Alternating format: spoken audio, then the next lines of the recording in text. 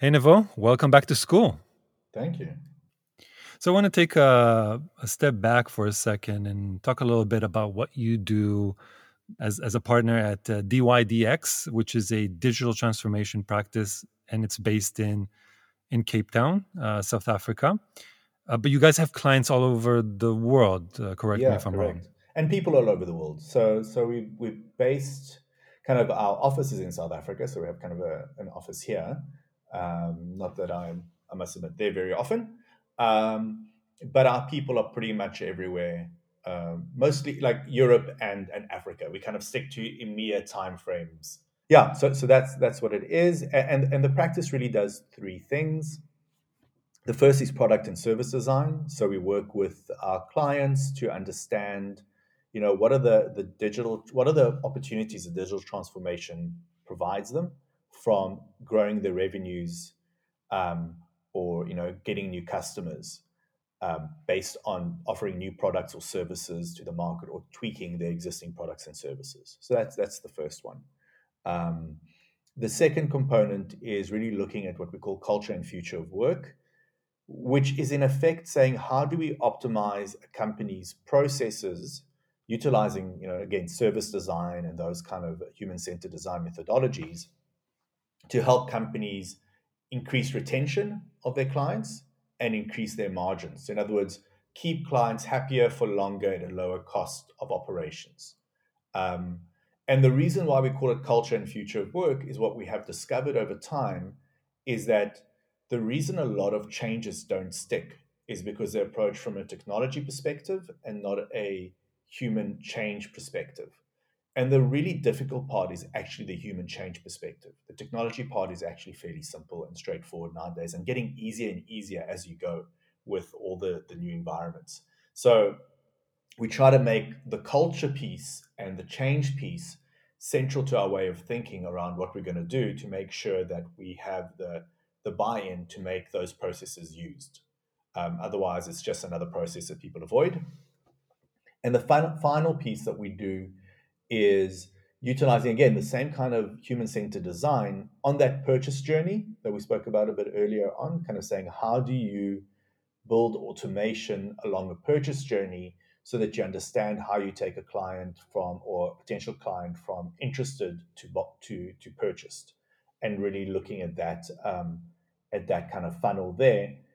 Again, very much more that's more kind of data and tools and those kind of things to drive that, and that's what the business does. And you said automated. I want to pause on that for a second. Does digital transformation, because it's let's admit it's a buzzword.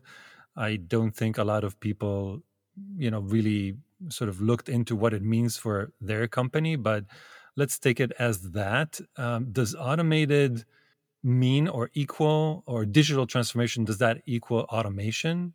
In other words, let me rephrase the question, especially now with COVID, all the affordances of digital or going digital, it's kind of almost seductive to kind of make the whole thing fully automated. Is that the direction that we're going in? I don't think so. Our experience of digital is a digital transformation. It's a lot to do with changing the ways that people are working to get out of an industrial age mindset into a kind of new age or forward looking mindset. The example I like to give is, and a lot when we speak to people even about remote work, right? A lot of people are resistant to remote work, and we work with lots of our clients just to get their heads around remote working and how do they adopt remote working as a digital transformation component, because it's actually a key skill to be able to have a distributed workforce, and it fundamentally changes the cost structures of your business. If you have people working in flexi time, people working all around the world, maybe they're becoming more of a freelancer model versus an employee model. All of those things are substantial income statement type decisions that you make as a company, which are part of digital transformation because you're utilizing digital technology to enable you to do that. But at the end of the day, they're soft issues versus hard issues. And the soft issues become hard issues effectively because they come down into your margin. So the example I really like is think of Amazon in 1996. right? And it maybe shows my age, but I remember Amazon in 1996 and 1997 when everyone said Amazon is a terrible bookshop, right? And why is Amazon a terrible bookshop? I mean, other than the fact that the homepage looked terrible, you can't browse books in Amazon. You know, what I like when I go to a bookshop is to go into the bookshop, to look through the books, to read them, to sit down, to speak to the person behind the counter, have them recommend some books to me that are on the shelf. Maybe they have to order a book, I'll get it in 2 weeks. But actually, it's kind of this whole interaction. It's an experience that I really enjoy of going to buy a book, right? And I may or may not buy a book during that process, but I had an experience. I actually entertained myself for 2 hours. However, if we look at it over time, what we're saying is that Amazon wasn't very good at helping me browse for books. But seeing the results of Amazon, which is by far the largest bookshop ever and has sold more books, created more authors, led to more people reading, all those kind of things that it's done that has completely transformed reading and buying books. The one thing it didn't do that was different to what we were experienced was that experience of browsing. So actually what we're saying is Amazon is a terrible experiential browsing kind of time thing to do before you go see a movie or, just a way to kill an afternoon, right? It's bad at that, but it's brilliant at selling books. And for me, when you're looking at again, a lot of digital transformation, a lot of these components, it's that emotional and cultural thing that you have to go back and say, well, hold on a second. In a newly digitally transformed world, was the way we were doing this before, like an office? Was an office really focused around getting people to be more productive and constructive and getting work done as effectively as possible? Or was it really more of an experiential thing and almost an entertainment thing in some way where we'd go there and we'd go through the ritual of being at work, just like we'd go through the ritual of buying a book? Is it a ritualized form? And then you have to unpack that and work through those cultural issues as you start looking, what does the world of the work of the future look like? If I don't have that ritualized experience, do I create what do the new rituals look like? What are the new experiences that I have? And we find that's often the interesting thing that we have to do is when we're working on a new process flow, it's going back to actually what does this thing really need to achieve? And how do we achieve that as effectively as possible, not forgetting the human elements and understanding that we have to bring rituals back into it, but that the rituals need to change to kind of keep this effective. And that for me is really digital transformation in the workplace, right? It's that creation of new rituals to replace the old, letting go of the old, creating new rituals, and creating new processes that then drive the efficiency and the value. But if you don't do the human piece first, people just don't use the automation pieces as much as you would like them to. And the new processes. I mean, there's a real reason why so many digital transformation projects fail. And there's a great report from McKinsey and a couple of other people where they look at the indications of success, what will make successful digital transformation. But that understanding of people need rituals, we're still human beings, we still want to have meaning in what we do. We don't want to take, you want to take tasks away, but you want to kind of elevate the jobs, you want to elevate the creativity as you take away the tasks that can be automated. Yeah. Is that why? So, in that context, let's take the Amazon example. Is that why they brought back, or I guess, reinstated the bookstore? I mean, they still have a bookstore, right? A couple of bookstores, like physical brick and mortar. They figured out that while, I guess, reshaping or creating a new ritual, they destroyed like a part of what was, essential, maybe emotional to that reading experience, and then decided to reinstate that as a brick and mortar. I must admit, I have no idea why they decided to reinstate their bookstores. I mean, it could be that they found that was something they could reintroduce, maybe, or maybe they found that it was, like maybe they just felt they were leaving money on the table, and for some experiential gaps. The fact that it hasn't been rolled out broadly maybe means it's an experiment. They're testing stuff, but we don't know yet. I mean, by the way, I still really enjoy going to a physical bookshop, right? But if I look at the percentage of books I will buy from a physical bookshop versus Amazon, right? It's maybe 5% of the books I buy will be in a physical bookshop because it's something I see on the shelf. I want to give somebody a gift. And it feels like a better way to give a gift, personally, I think. I don't know why. I'm old. But for my own personal reading, I'll just, do it on Kindle. Yeah. So let's talk a little bit about design thinking. That's always a hot topic, and I feel it's very appropriate here because you mentioned human centered design several times, and it's sort of a hallmark of what DYDX does. Um, so you and I initially connected over LinkedIn, and you were teaching, and maybe still are teaching, design thinking at Red and Yellow, which is the creative school of business in Cape Town. What's the most misunderstood thing about design thinking? So I think the most misunderstood thing about design thinking is that people assume it's about that workshop and putting up sticky notes. But it's really not about that at all. I think that it is a flashpoint in the process, but it's not the process. Um, I think the other thing, I mean, I would probably say is that people don't understand that design thinking is a process of thought that you go through, a process or structured approach to go through, which in my mind, the most important thing it does is it stops you from making a decision too early.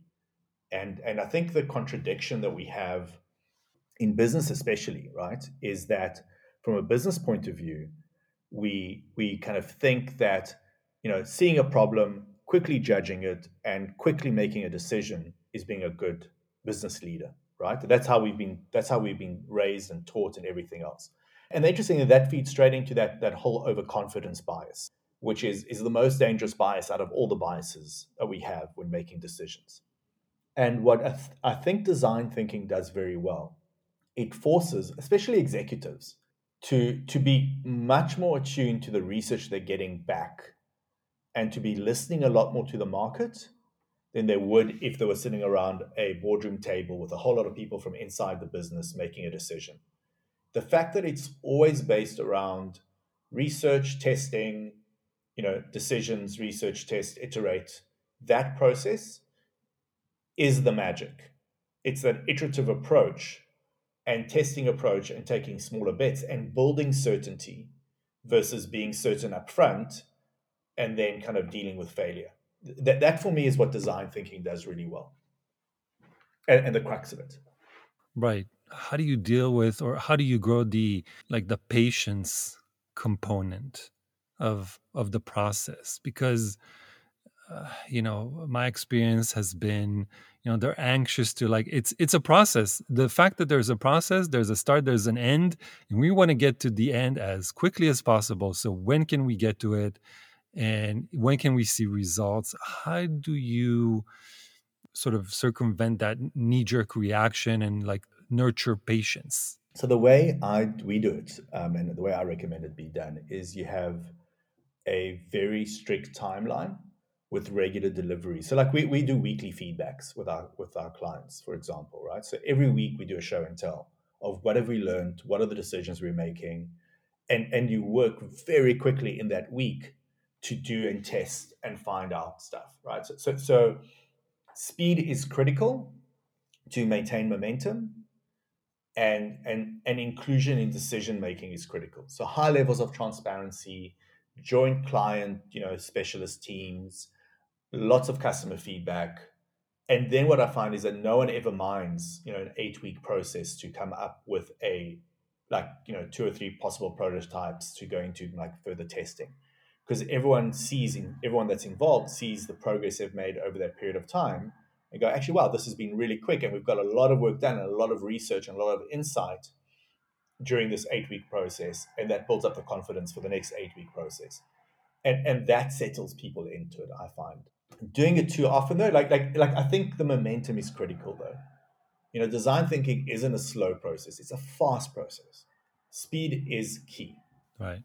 I think that's if we go back to the previous question about misunderstanding, I think, yeah, the part that it has thinking in the name, people kind of associate that with, like, okay, kind of like a philosopher thinks. Let's stand around and think about, and it kind of goes with that whole image of, like, people in a small boardroom or a large boardroom, whatever, and post-its thinking, as opposed to actually iterating very quickly on the problem to get evidence. Yeah. And that evidence is key, right? It's all about, here's what we've learned, here's the next stuff we now need to learn because we've learned this. We couldn't have asked that question 2 weeks ago because we didn't know that that issue existed. Right. Is it also changing the conversation or maybe reframing it kind of around what progress means? Kind of going beyond the, I don't know, that P&L or whatever, like the way that a corporate typically measures progress or their KPIs. I don't think it does. I think within the project, it really doesn't, right? Because generally, what they'll, like a key thing is to have a very good understanding of how long it's going to take to get somewhere, right? And the hardest part of it, I think, from a corporate changing the understanding is we don't know what the outcome will be yet, right? Is that they've got to sign on to a process where the outcome is not certain.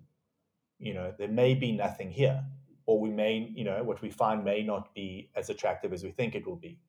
Like there's a real risk of failure, and without the risk of failure, there can be no chance of success.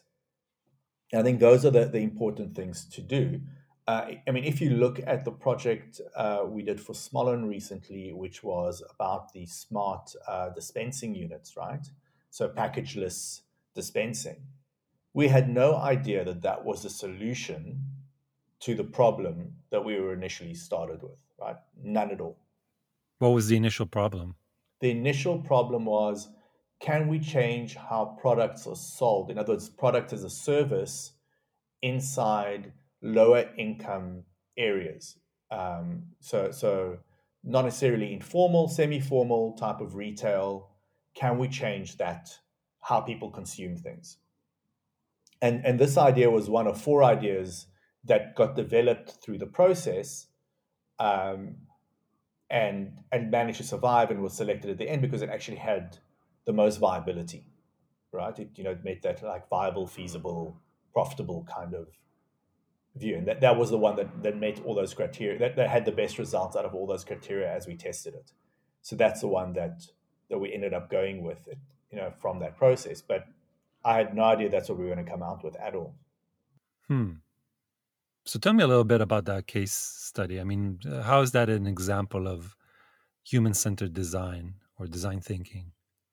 So I think what makes that interesting as a human centered design example is that the business problem was basically this. And in kind of lower income countries or developing countries, a lot of the retail is informal in what we call like maybe in developed world slums, but basically there's very little retailers. There's kind of informal retailers, so it's not big chains that are getting delivered goods through either a wholesale or a patchwork type of market, and are selling it to people that are buying in cash around them, right? And there'll be like in South Africa, for example, 70% of those people are like a garage, like somebody's car garage that was converted into a shop. There is a window that you go to, you ask the person for what you want, they kind of put it off the shelves and give it to you, right? It's that kind of environment. um, but that said, that environment is probably 30% of all the retail that occurs. So it's a massive amount of spend going through a very distributed network. I think South Africa is just around 200,000 of them that exist. So with that environment, how do you penetrate that market? Because the challenge a lot of the big FMCG brands have is that they don't have any data of what's actually happening in all those stores, which makes it very hard for them to respond to any market changes, right? They don't understand, they're blind effectively to what's actually happening on the ground. So the project was, can we change how the products are sold in market to find ways to change this retail channel? Are there other ideas? So for us, the research going from human-centered design point of view was to first look and say, well, how are people buying things? Where they're buying things from? Right? So we saw, okay, well, people are buying things from these retailers. They actually also buy stuff from hairdressers, in community hairdressers.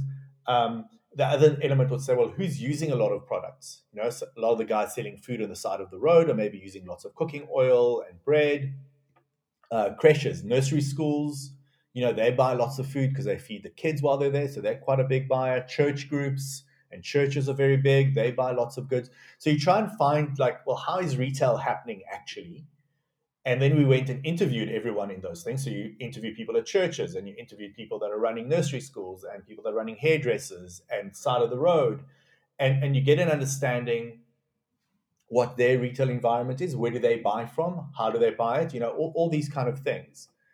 And you kind of collate all this data. And we must have done, I don't know, hundreds of interviews, to kind of get this done, and plus kind of pulled on existing research where there was, and experts and all that kind of stuff to come up with some ideas of saying, okay, cool, now we have an interesting body of research, and we're starting to get an understanding of how this market is functioning and what people's pain points are.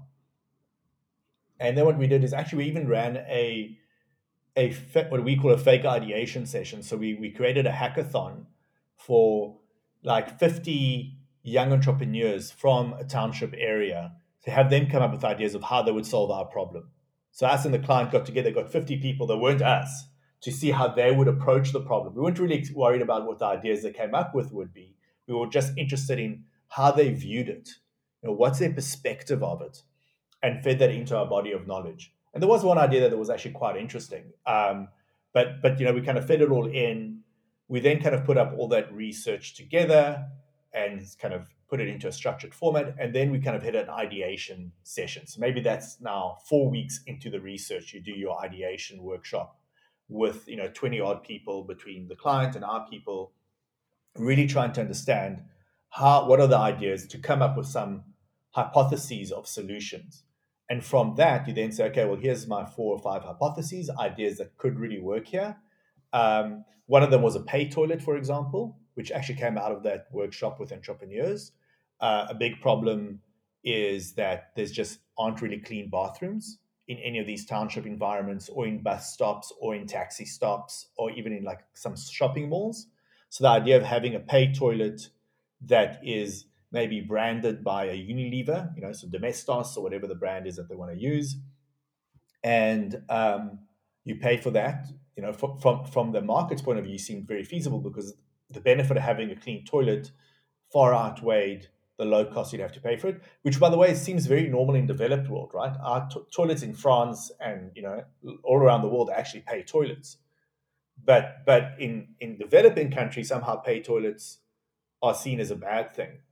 There's a real I don't know. It's a very strange stigma. And what was interesting for us, because we explored that idea. We spoke to the mall owners, shopping mall owners. Would they be willing to have paid toilets kind of put in there and managed, and shelters? And everyone was actually very excited about the idea from an owner perspective. But we found that when we spoke to the Unilevers, they weren't very excited about supporting paid toilets because they felt everyone should have access to hygiene. And again, then we said, okay, cool. Well, that's going to be a very hard idea to make profitable on unit economic basis for the people running those paid toilets. It's just going to be a very hard market to make work. We looked at things like doing laundromats in nursery schools. And again, you get it down, like the idea tests well, but then you find that the nursery school owners don't get paid even usually by the parents. So a lot of the time, parents are unemployed and can't pay them. So the idea of offering the parents more services just was terrible from a financial point of view. So we didn't do that. And that's kind of how you explore these ideas. So probably about week 7, you've kind of singled out that this one idea of the dispenser is ticking everyone's boxes, and they really like this concept and this idea. And we're doing obviously kind of prototyping at this point with posters or with pamphlets. What do you think about this value proposition? Testing 2 or 3 versions of it, and then you get to the end of it saying, okay, this is the idea we should take into like physical prototype. That's incredible. What was is it still an ongoing project, or is Yeah, there kind of, it's an ongoing it's project? an ongoing So project. We've done 3 different prototypes. We now think we have a really good solution for it, which we've just starting to roll out now into 20 spaza shops is our next kind of target. So now we're starting to see what it looks like at scale, and into 5 stores within stores. We did one so store within store is a formal model for formal retail, focusing on health food sector. And the informal sector is going to be again in spaza shops, which is the kind of informal shops in South Africa that we will be rolling it out in. And yeah, and like slowly but surely, but I think the speed is ramping up of doing these projects, which is really interesting. And part of this project, by the way, was finding the product market fit, not just for the consumers and the retailers, but for the brands that need to come on board, right?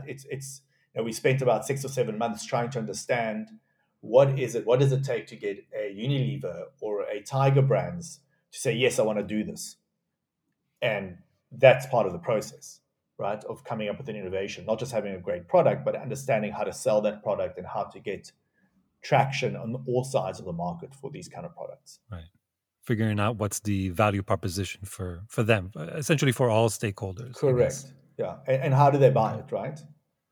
So if people, our time's almost up, Nivo, but if people want to learn more about this project, where can they do that? Yeah, if they just go to our website, to dydx.digital, we have some case studies there that you can see, or look through our LinkedIn pages. We kind of share some stuff there as well, especially as our projects evolve. But that's probably the best place to find out about it. Awesome. How can Yeah. people get in touch with you, maybe if they have questions or want to get more information? Sure. Best way is probably send me an email.